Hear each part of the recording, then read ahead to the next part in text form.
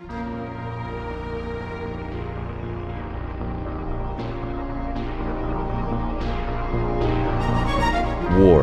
by J.C. McCrae. A production by Parahuman Audio. Performed by a cast of fans and volunteers. Please visit parahumanaudio.com to learn more. Thank you and enjoy.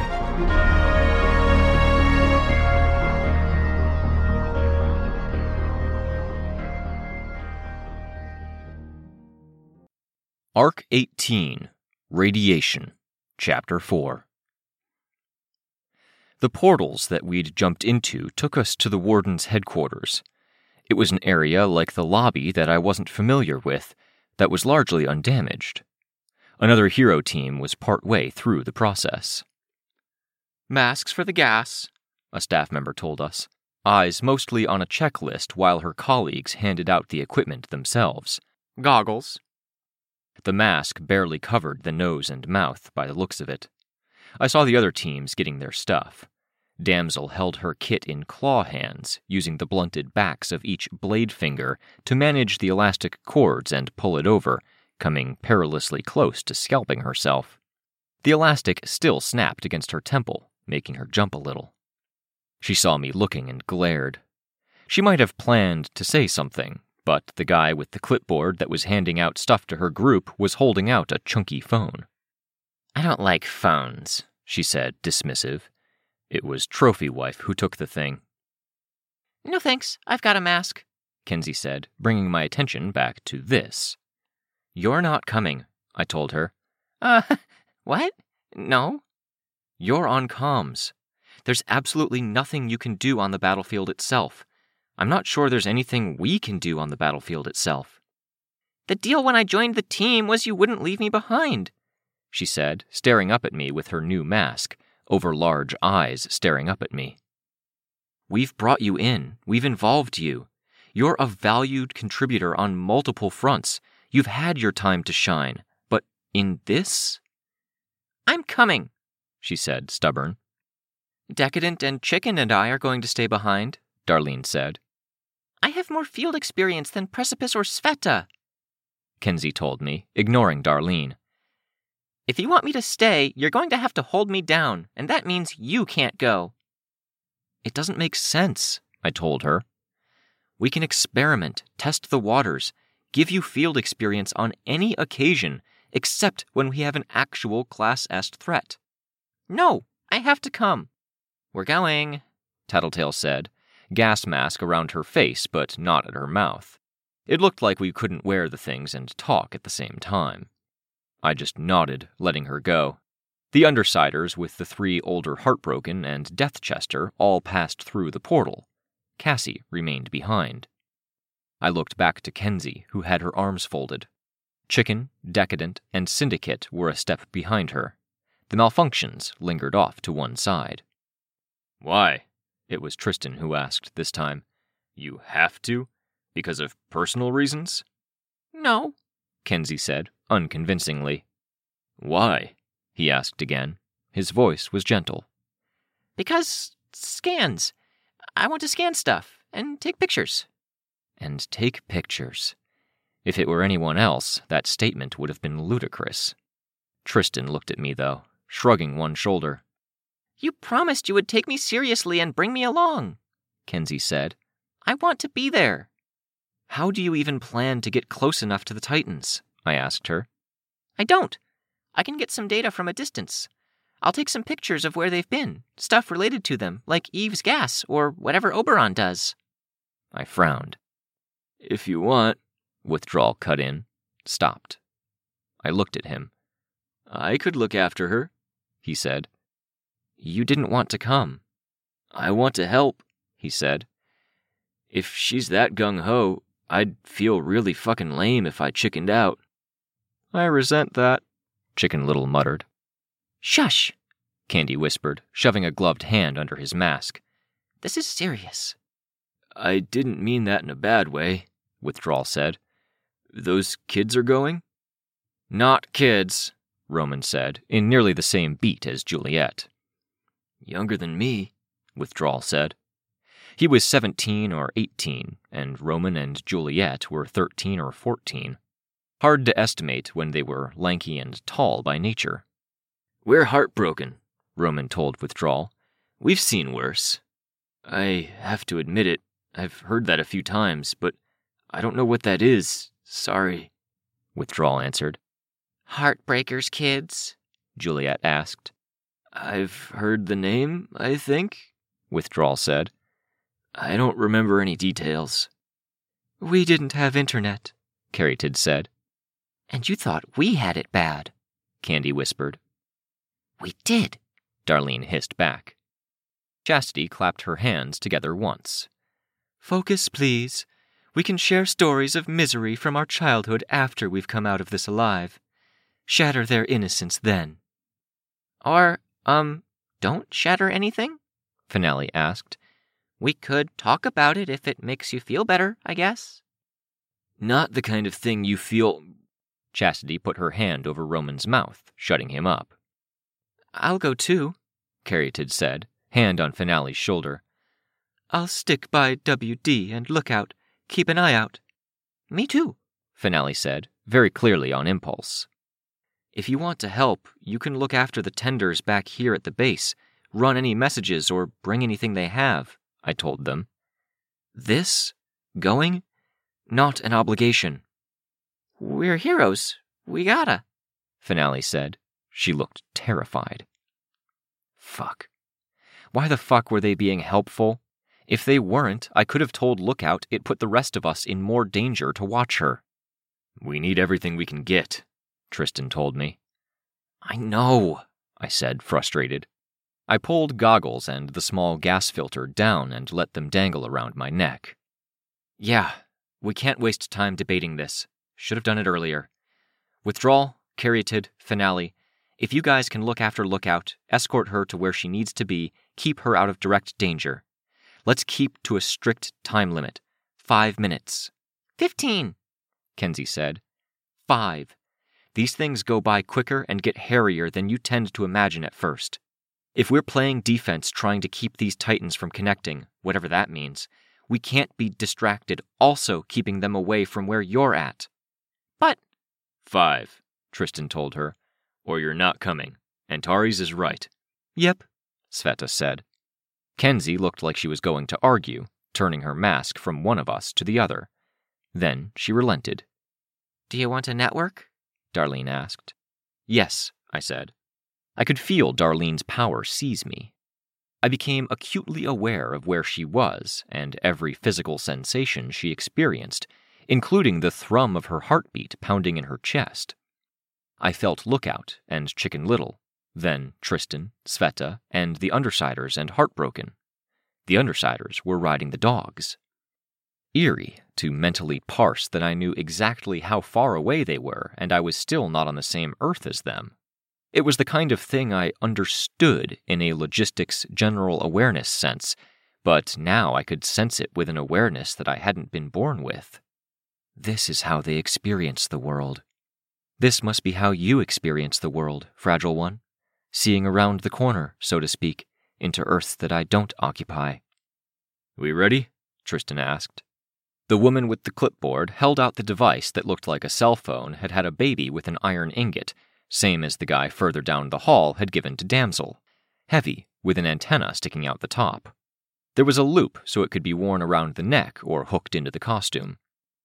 I was, through Syndicate, aware of Tristan reaching for it in the same moment I did. I took hold of the thing, then passed it to him. If nothing else, because Tristan needed this, and because I planned to have my hands full. "Leader of each group gets one," the woman said. "Try not to lose it. There are only reliable communication with the infrastructure as damaged as it is." "Got it," Tristan said. The malfunctions phased into my Syndicate awareness. 5 minutes, then you evacuate Lookout into a portal. Take her to her team, get her to comms, then protect her, I told the malfunctions. I don't know if a critical piece of information would call Titan Scotty to the location or what, but please. "Guarding the kids, okay," Withdrawal said, dead serious. It wasn't a glamorous task, but I had the impression they wanted to be useful, and if I was being 100% honest, it would be a bit of a load off my mind if Lookout and the malfunctions were all safe. "Lookout, you go. No joke, no wiggle room," I said. She nodded. She had her flash gun at her belt, and her belt shifted, slithering around her. The belt buckle unfolded, revealing itself to be the eye hook. She had said she was digging up and repairing old stuff. She reached to her belt and pulled out one of the antenna eye things. "Kneel?" she asked. I knelt, putting my hands on her shoulders, not to steady myself, but to ensure I had her full attention. "Seriously," I told her, locking my eyes to hers, staring into the eyes of her mask. 5 minutes. You stay safe." "I got it. Yes," Kenzie said, before pushing the device into my eye. I could feel the faint traces of metal against the internals of my eye socket, and the meaty space behind the eye socket.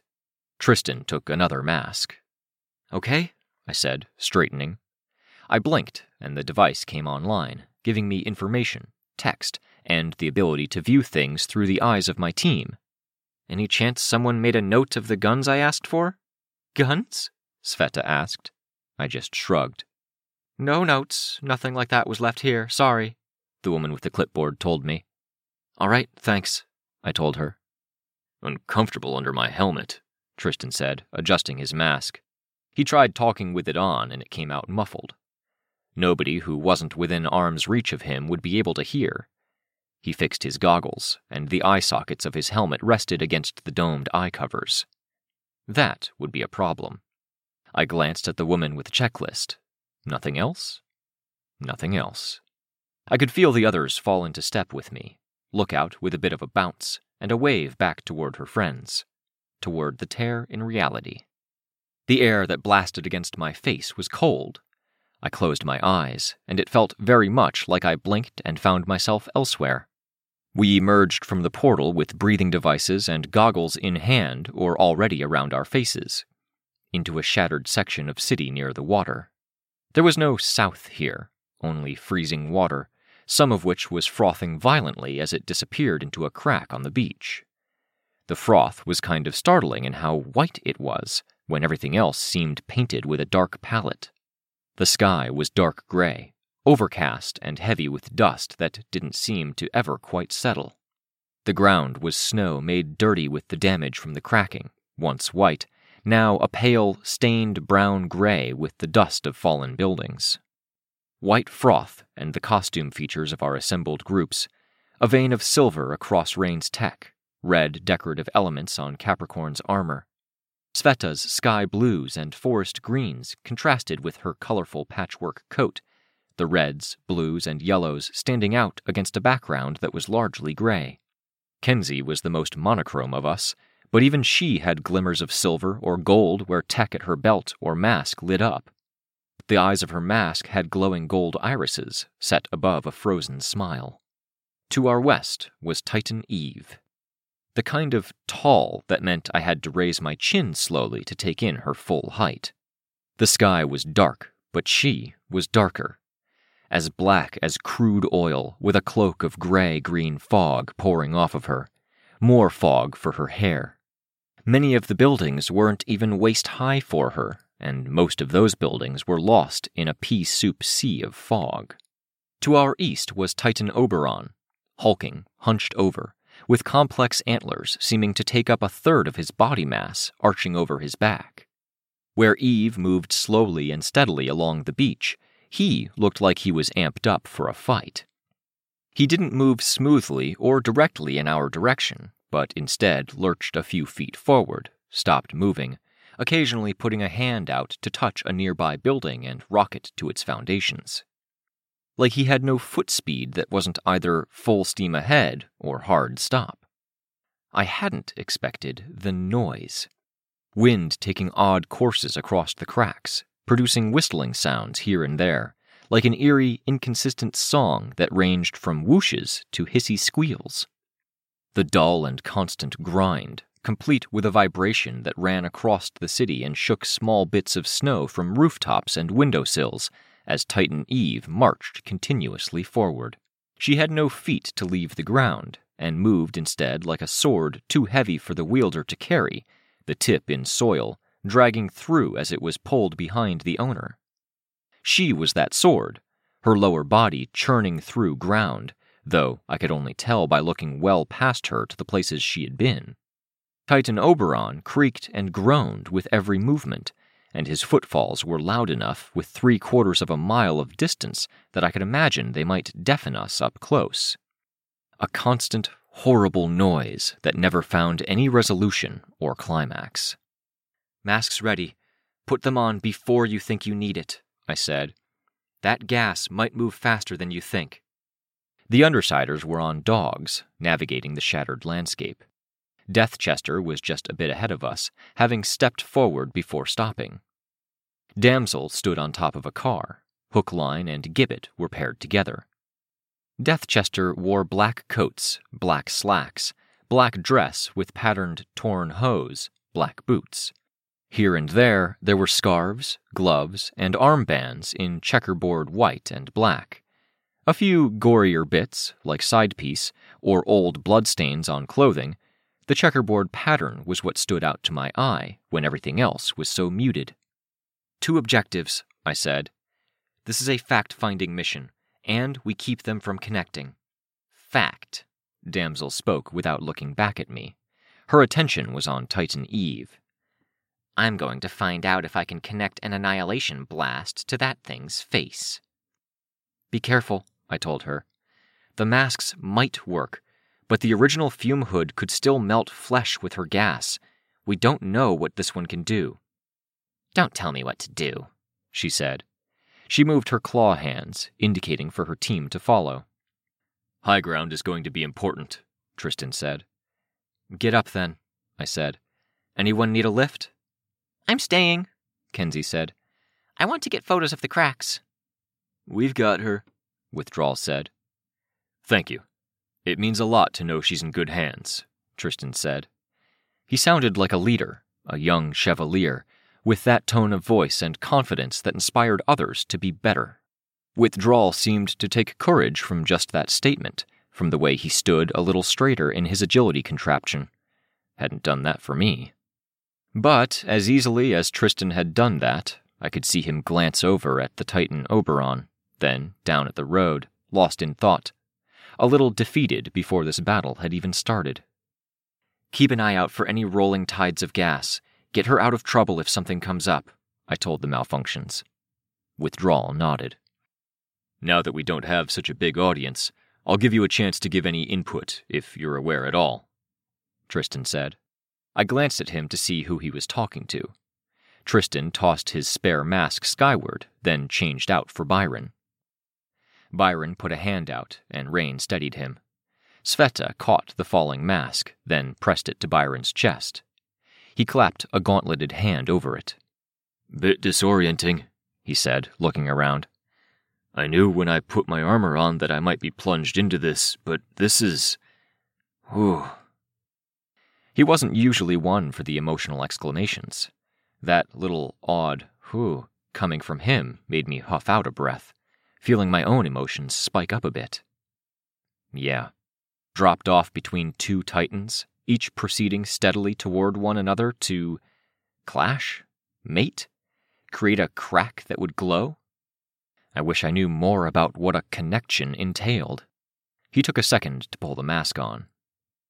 "I won't be useful for much," Byron said. "Bring me out if you need water. I'll swap back to you. Sorry." He swapped out. Awake, but not well. Tristan nodded to himself for a moment. "Up?" I asked. "Yeah." I grabbed his armor, looked over at Sveta, who was picking up Rain, and nodded. "Sorry, I know I'm heavy," Tristan said. "I don't think that's a problem anymore," I said. I asserted my grip, and the metal creaked. "Why?" he asked in the same moment I took flight. I saw a flash of his face. He peered through the goggles and past the metal of his helmet to see me with my arms at my sides. I could feel his gut lurch through Syndicate's power. Sveta followed, and I felt her reaching out, finding the handholds. I deposited him on the tallest rooftop with a view of the area. I paused, taking in the view. A third of the buildings around us had broken or were leaning. The rest seemed stable. The Undersiders were across the street, perched on a building that had fallen over and now leaned heavily into another structure. They rode dogs in pairs and trios. Deathchester took the street, and, for a moment, it seemed like their plan was to seize the low ground. Then Gibbet used her power. She had her trademark hangman's noose and the post that was shaped like an upside-down L, and those posts were growing larger, stabbing out of the ground and nearby buildings. I wasn't sure why she had the fixation with that specific motif, but I had to admit I could see the value in the combination of sturdy wood and rope. Her team climbed. Gray Jester Mockument was like a monkey as he scaled his way up. Hookline had his own tool. Damsel kept one foot inside a noose and let the rope rise up as the post grew. Trophy Wife hopped up from one bit of wood to another, making those leaps with 10 or 12 stories of fall below her. Only Torso remained on the ground. He started running toward Titan Eve. After about 5 seconds, he tripped and fell, cracking pavement as his head struck it. I watched him as he struggled to get to his feet, swayed like he might fall backward, then started sprinting forward once again, oversized torso and head in graffiti-painted white stone or something, his pelvis, arms, and legs all skinny and clad in black cloth. A crack in the road barred his way, so he began making his way to what looked like a light pole that had fallen across the gap. His sense of balance on flat ground was bad enough. He wanted to tightrope walk 10 feet of snow and ice-crusted wood over an otherworldly abyss?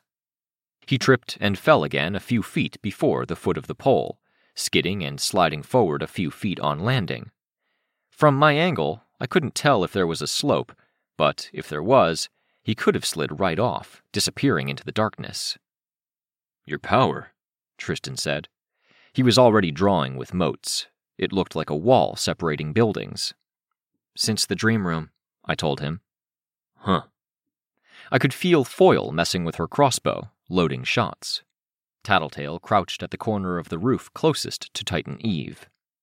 "Titan Oberon feels more doable as a fight," Sveta said. "If we attack one, he has to be easier to take down, doesn't he?" "We don't know what he does," Rain told her. "If he was Prancer, that means he's fast." Fuck me, they were just so huge. They were separated by at least 1.5 miles, but they were entirely focused on one another. It was like being between 2 steamrollers, no tools, no weapons, just naked hands and desperation. Couldn't let them meet. There were other teams on the task.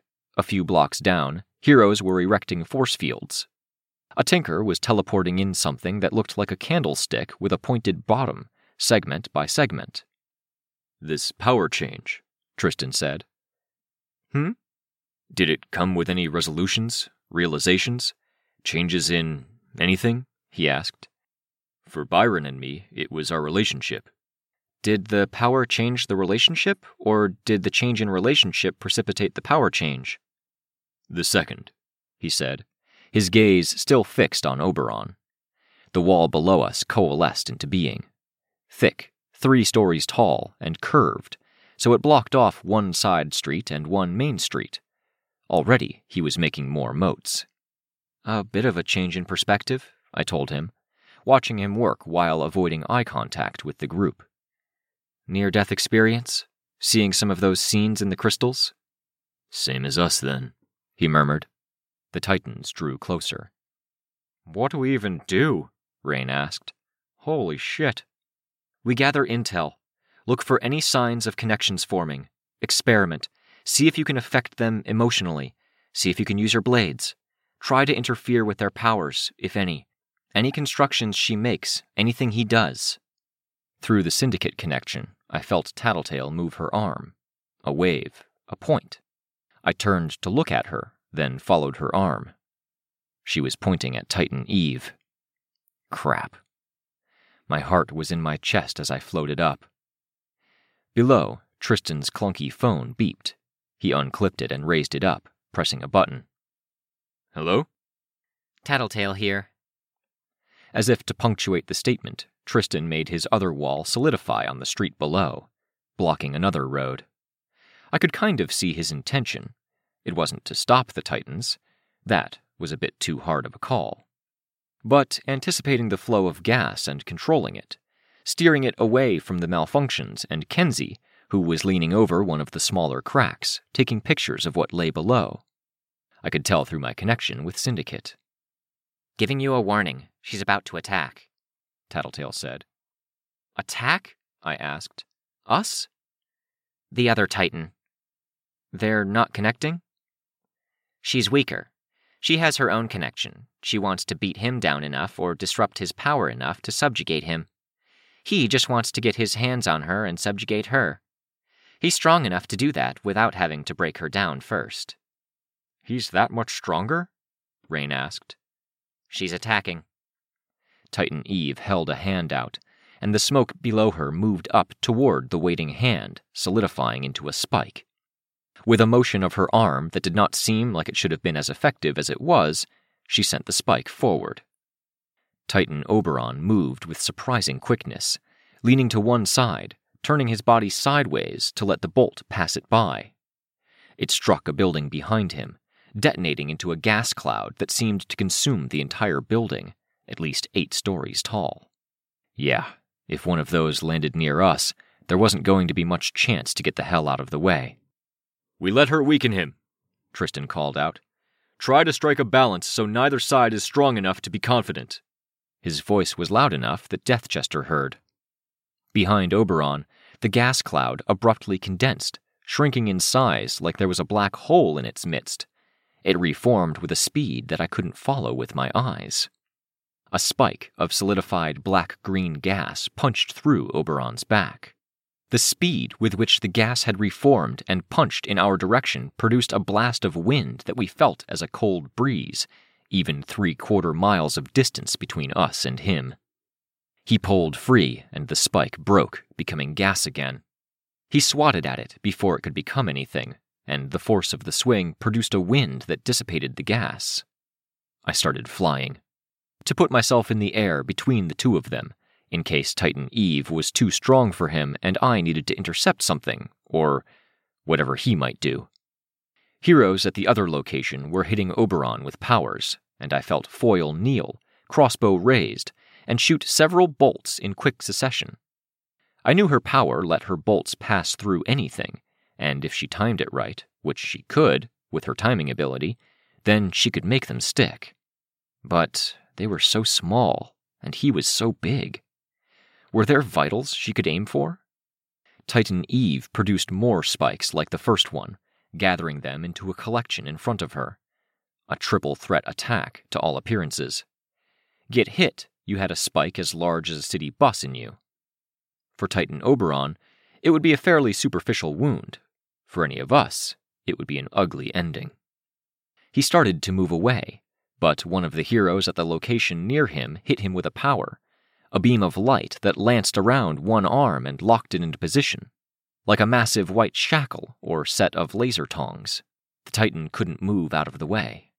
Titan Eve attacked, hurling every last spike his way. With his free arm, the male Titan swatted at the air. It produced a shockwave that put the prior impacts to shame. The spikes weren't bullet fast, but they were moving fast. In the next moment, they weren't moving at all. They spun tip over end, scattered into the air, and struck home at different points within the city around us. I flew higher to track it. I could see the gas expanding. Green, but with a bubblegum pink hue to the very edges and the deepest recesses. I hoped Kenzie's camera was gathering this data and relaying it to everyone. The gas was quick to dissipate, kind of.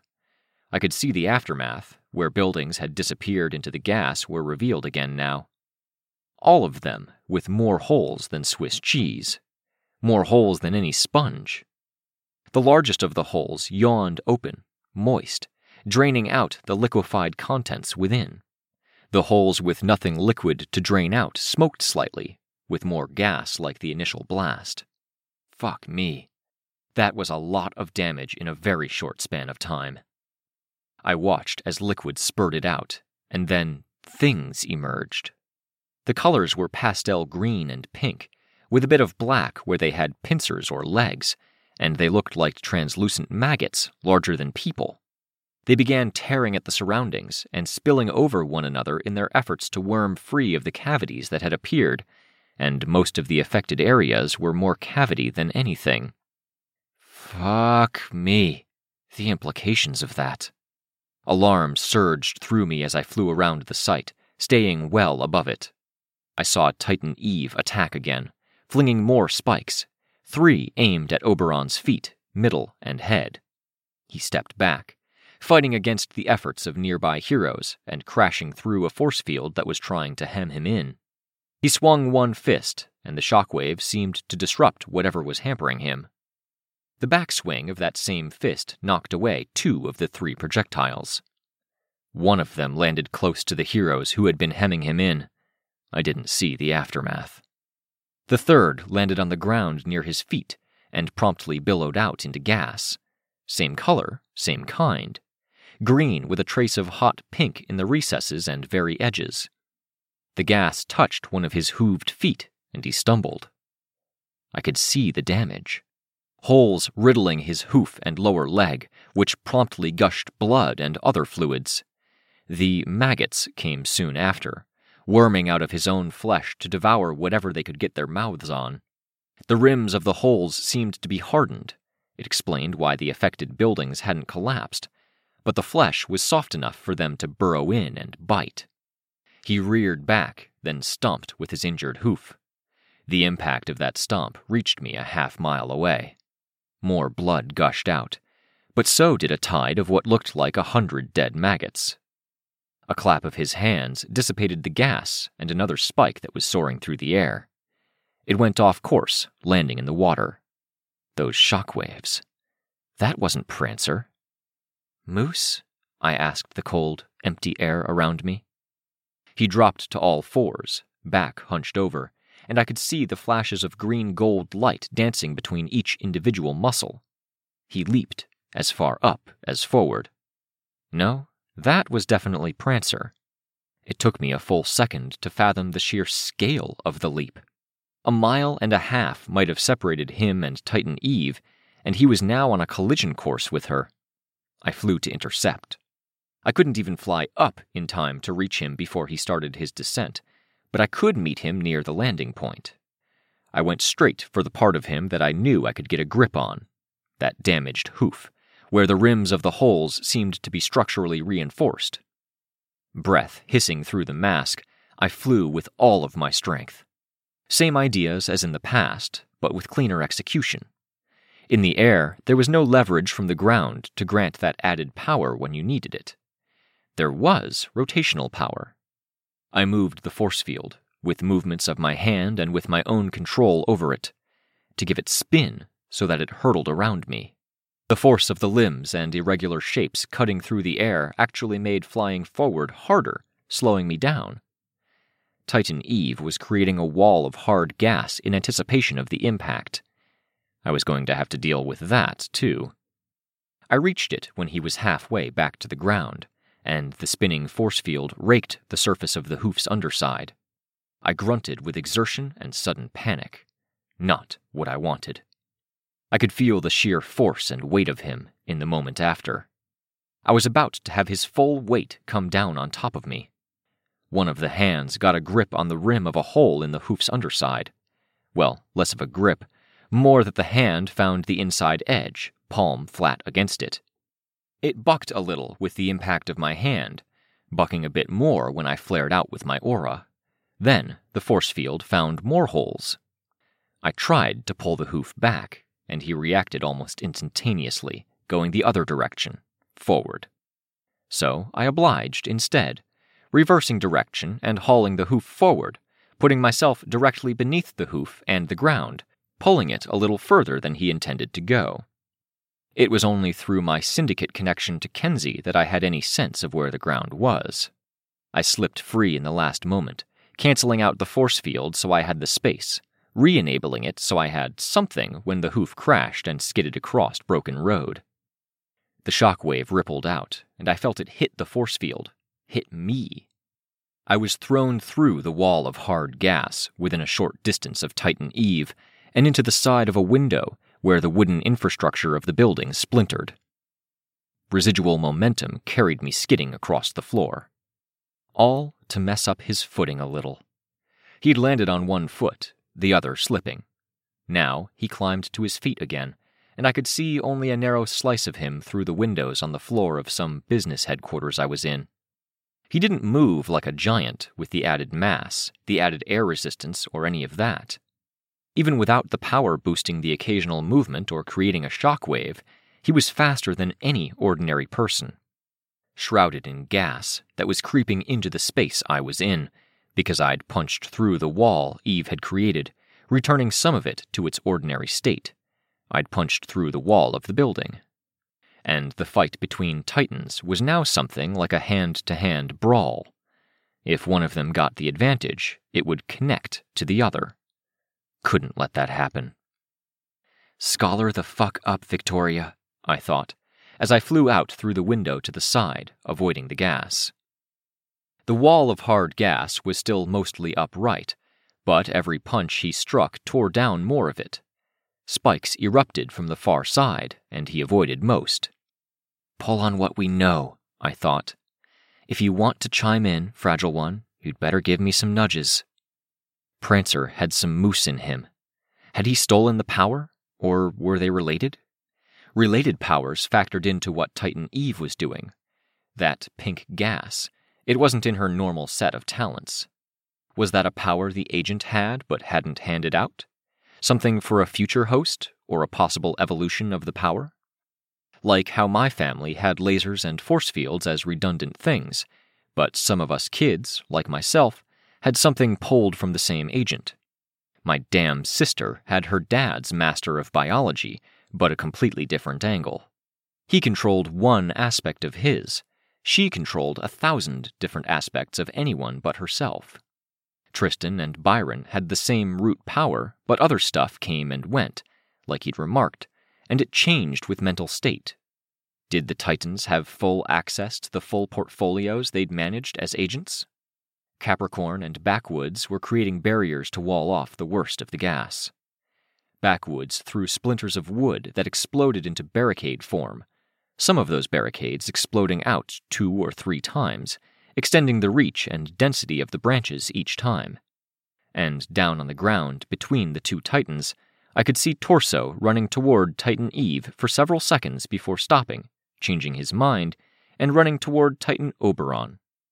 A shockwave rolled past, and Torso fell over. I flew low to the ground, trusting the force field to keep me safe from the gas. Car. I flew under it, pulling everything tight to me, then expanded out to flip it over and grabbed the undercarriage by 4 different places. With the soupy gas around me, I could barely see what I was grabbing. I pulled off the muffler, but grabbed the axle and the metal of the car body. I passed a second car and swiped at the rear bumper, causing it to tip over nosewise. I grabbed it by the underside, too. A car to the left of me, a car to the right of me. Metal creaked as the weight of the car pulled against the different points I was holding. It wasn't the kind of gun they mounted on tanks or armored cars, but it would have to do. I wasn't aggressive as I flew up and around. Have to maintain a balance, I thought. Sveta was rappelling up the antlers. Rachel and the Undersiders were huddled. Capricorn was running damage control. Precipice threw blades. And Kenzie? Kenzie was retreating. Withdrawal was dragging her by the arm. Good. I hoped she had something. I waited, watching, looking for any cue. He was big enough and powerful enough that he didn't need to draw his arm back for most move, or raise his knee too high for a massive action. He backed away from another cloud of gas. And I flew back as well. He brought his arms back, like he was spreading his wings, and the motion produced a shock wave that parted gas and made Undersider, Breakthrough, and Deathchester alike have to hunker down or get a grip on their surroundings. I flew in to intercept. I hurled the first car, aiming for the wrist. I might as well have been dropping a truck onto a highway for all the damage I did. An indent, a small crater, and a gushing of blood that tapered off before the car had finished tumbling off of his arm and off to the side. But the motion of hurling the first car was something of a half-circle spin, and I grabbed the underside of the other car with more hands, tightening the spin while I was pulling it in close. It was akin to a shot-put throw, and I spiked the second car down for a similar impact site. I followed right after. 2 cars striking within seconds of one another, followed by my dive. He was intending to clap, but as I struck my target, raking at the edge of the shallow crater the cars had made, using some of the imbalance formed by the initial impacts, I managed to pull the one hand down. The clap still happened, but it wasn't square. The air rippled, and everything was cast away from him. Gas, fragments of the wall Titan Eve had made, and various members of our group. Precipice and Sveta could stop themselves. The Undersiders had a rougher go of it. Deathjester, too.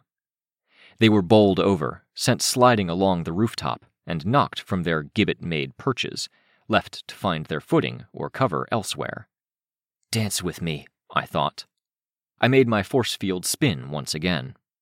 I could see the impact of the rotation and hands slicing against air on the gas around me, and maneuvered to use it, hands turning to be flat against the wind and fan it more, driving gas toward Titan Oberon, our most immediate threat. Let's hurt him.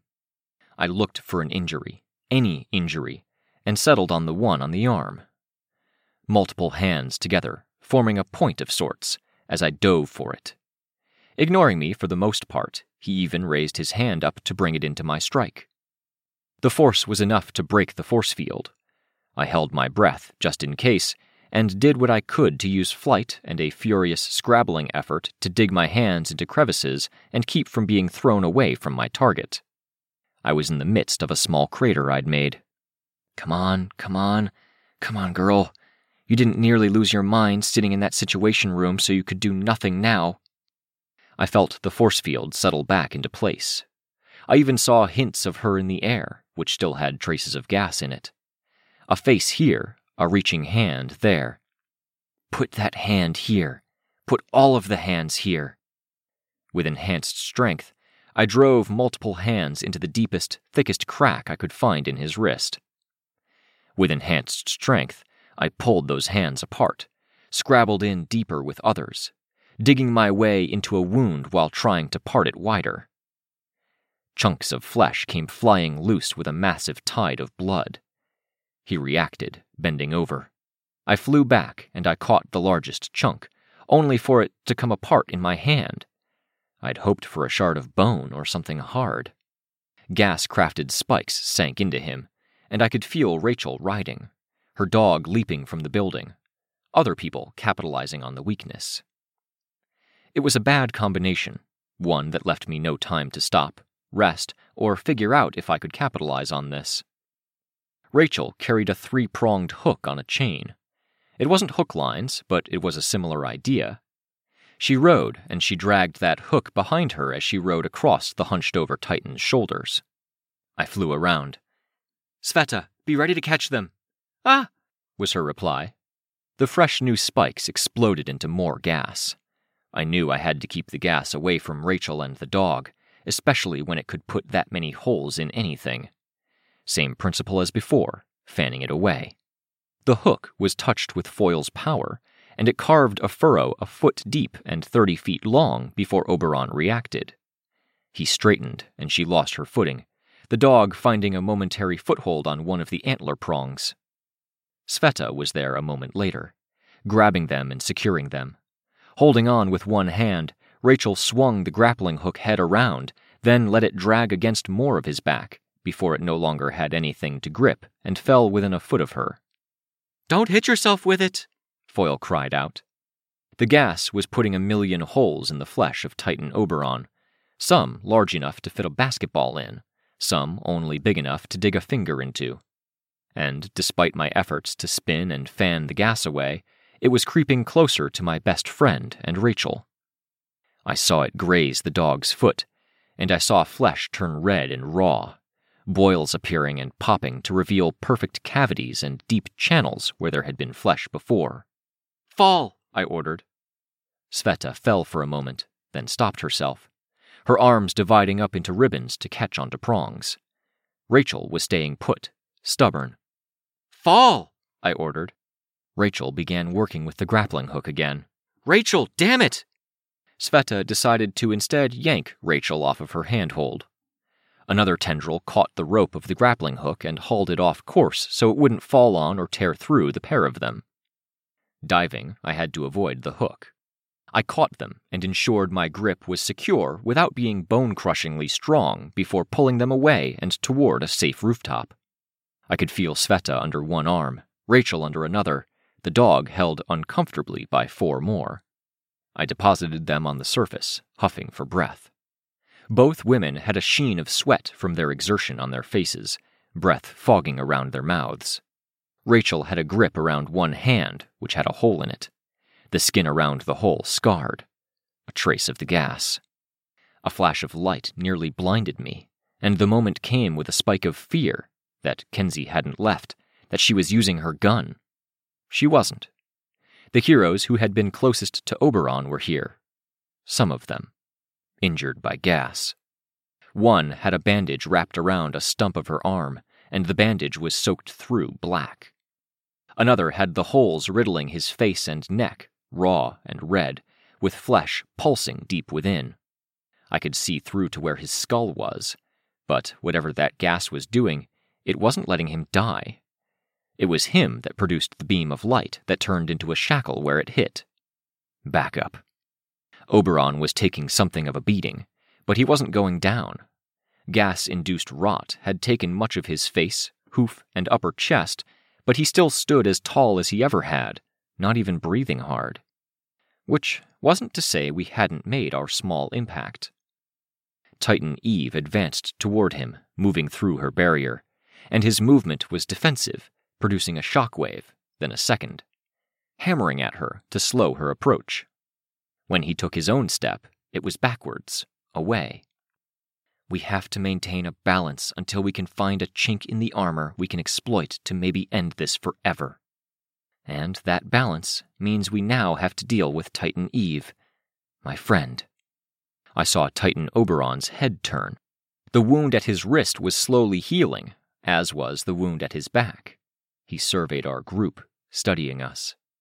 Titan Eve rose out of the smoke, standing tall, gas gathering and swirling around her. "Stop her," Tristan called out. "We fight the strongest one until they back off." Until they back off, or we don't have the strength to keep these steamrollers from steadily advancing on one another. I was ready to start figuring out if I could do anything against Titan Eve when Tattletale held one hand out and back, as if to tell us to stop, to hold. There was a pause, and I saw precious ground being lost as she moved forward, soaring toward the Titan Oberon, who backed up. Titan Eve tipped backward all at once, with her full height collapsing back onto several city blocks worth of road, across cracks in reality, and onto the occasional small building. The impact was deafening, and the ensuing ruin and destruction created enough dust, smoke, and plumes of gas that it became impossible to see anything. Titan Oberon punched the side of the building the other Undersiders were on, then sliced the flat of his hand through the corner of the building. They were already running, leaping to the next rooftop. I only realized it had happened by the sound, and by Syndicate's power keeping us coordinated and aware of each other. "Get back," I told Rachel and Sveta. "I've got to check in." Sveta nodded. Even though she was a matter of feet away, her face was barely a silhouette. She coughed, then grabbed onto Rachel with tendrils, pulling her behind. Rachel pulled at her dog's collar. I flew up and across the street, trying to find a vantage point where I could make out the situation. Tattletale was regrouping with Deathchester, Parian, Foil, and the 3 Heartbroken. Roman and Juliet were at the edge of the building with Chastity, Roman holding an axe that he was using to kill human-sized maggots that had crawled up the side of the building. "What was that?" I asked. "Eve took a hit." "Torso headbutt." Tattletale had to pull her mask away from her mouth to say it. She put it back and glanced at Damsel, who nodded confirmation. Okay, I said, frowning, trying to make out the situation.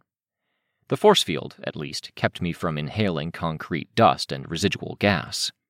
He can't do that many more times, a cultured voice said, beside me. I looked and saw a man in a gray jester's outfit. He stood beside the gawky, disproportionate Mockument, who wore a very similar outfit. Okay, I said. I looked at Tattletale. What do we do? I don't know, she said, pulling her mask aside again. Same plan, keep them from connecting. What we're doing is barely budging them. Tattletale nodded. She looked out of breath, coughed. When we can stop to breathe, there's no clean air. Any insights? Any ideas? No, Tattletale said. Not with this, specifically. Oberon attacked the building Rachel and Sveta were on. I floated up and about 15 feet in their direction before I saw that they were okay, Rachel riding, Sveta behind her. What if we can't? Parian asked. Where do we draw the line and say we retreat and regroup? If we retreat and regroup, those two are going to connect up. We'll die if we aren't far enough away, and the people who pick up where we left off will have to fight stronger Titans with a more cogent network. When enough of them network, that's it, Tattletale told Parian. She didn't pull off her mask this time, and the words were muffled, quieter, but they still had a weight to them. I saw people react. She coughed twice. Go. Do what you can now. Doing what we could meant dealing with Titan Eve while Oberon now wanted to hurt us. I floated up, ready to take off, but Tattletale's hand gripped my wrist. The Heartbroken were hanging close, but they weren't in earshot. Everyone else mobilized. What? I asked. I saw about 15 different emotions cross Tattletale's face, eyes behind goggles, lower face behind the clear gas mask. None of them were good. That bad? I asked. She let go of my wrist. What? I asked. I saw her expression change, the eye contact slide away. She turned, and it seemed like she was going to go, not answering my question, not stating what she'd intended to say. I grabbed her by the upper arm, hard enough to bring her attention back to me. I met her eyes, me looking through my goggles, her looking through hers, the air ranging from milky white to gray. This isn't like Scion was, she told me. There's more of them. Each one has the full capabilities of the agent that originally worked with the host, all of the powers it could have handed out. She shook her head. No? Not that, she told me, voice still muffled by her mask. Scion was one and done. One and... Beat him, we kind of returned to a semblance of normal. Couldn't do anything about the cycle that preceded him or the stuff that was supposed to follow after. That wheel's still turning, and it doesn't turn backward. I shook my head. I saw into the cracks. I saw the connections, the glows. I put it together with what I remembered from last night. There will be more Titans, as sure as water flows downhill. If we win every fight from here on out, all we'll do is hold the line, and every week or month for the next 300 years, there will be more cracks, more Titans. I turned to look at the pair of Titans, and at the pitch-black ruin that crawled across the city. Cracks in reality. And if we lose, you weren't lying. We die, they get stronger, they move closer to their endgame? Welcome to the new status quo, she said beside me. I shook my head. No. Don't tell my team. Don't tell your team. It won't help matters in the short term. I'm only telling you because a part of me likes you and a part of me thinks you're a pain in the asshole. Means you occupy a narrow space where I can share this burden with you and not feel completely awful about it. I saw the corners of her lips turn upward behind the material of her gas mask. Well, fuck you too, I said, still reeling with the idea. Titan Oberon chose that moment to stomp his hoof, producing a shockwave larger than any we'd dealt with so far.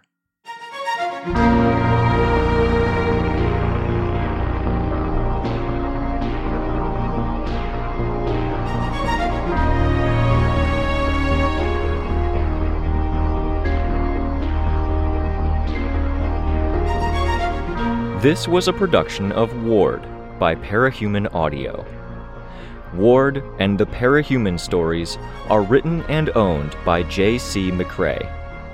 You can find the original text and support the author at parahumans.net. For more of the Ward audiobook, as well as other community works, please visit parahumanaudio.com. Music for this chapter was by Evan Witt. Find out more at wittynotes.com. Editing by Fyodor. Narration by Robert Rain Ramsey. Find more of their work at our website. Thank you for listening.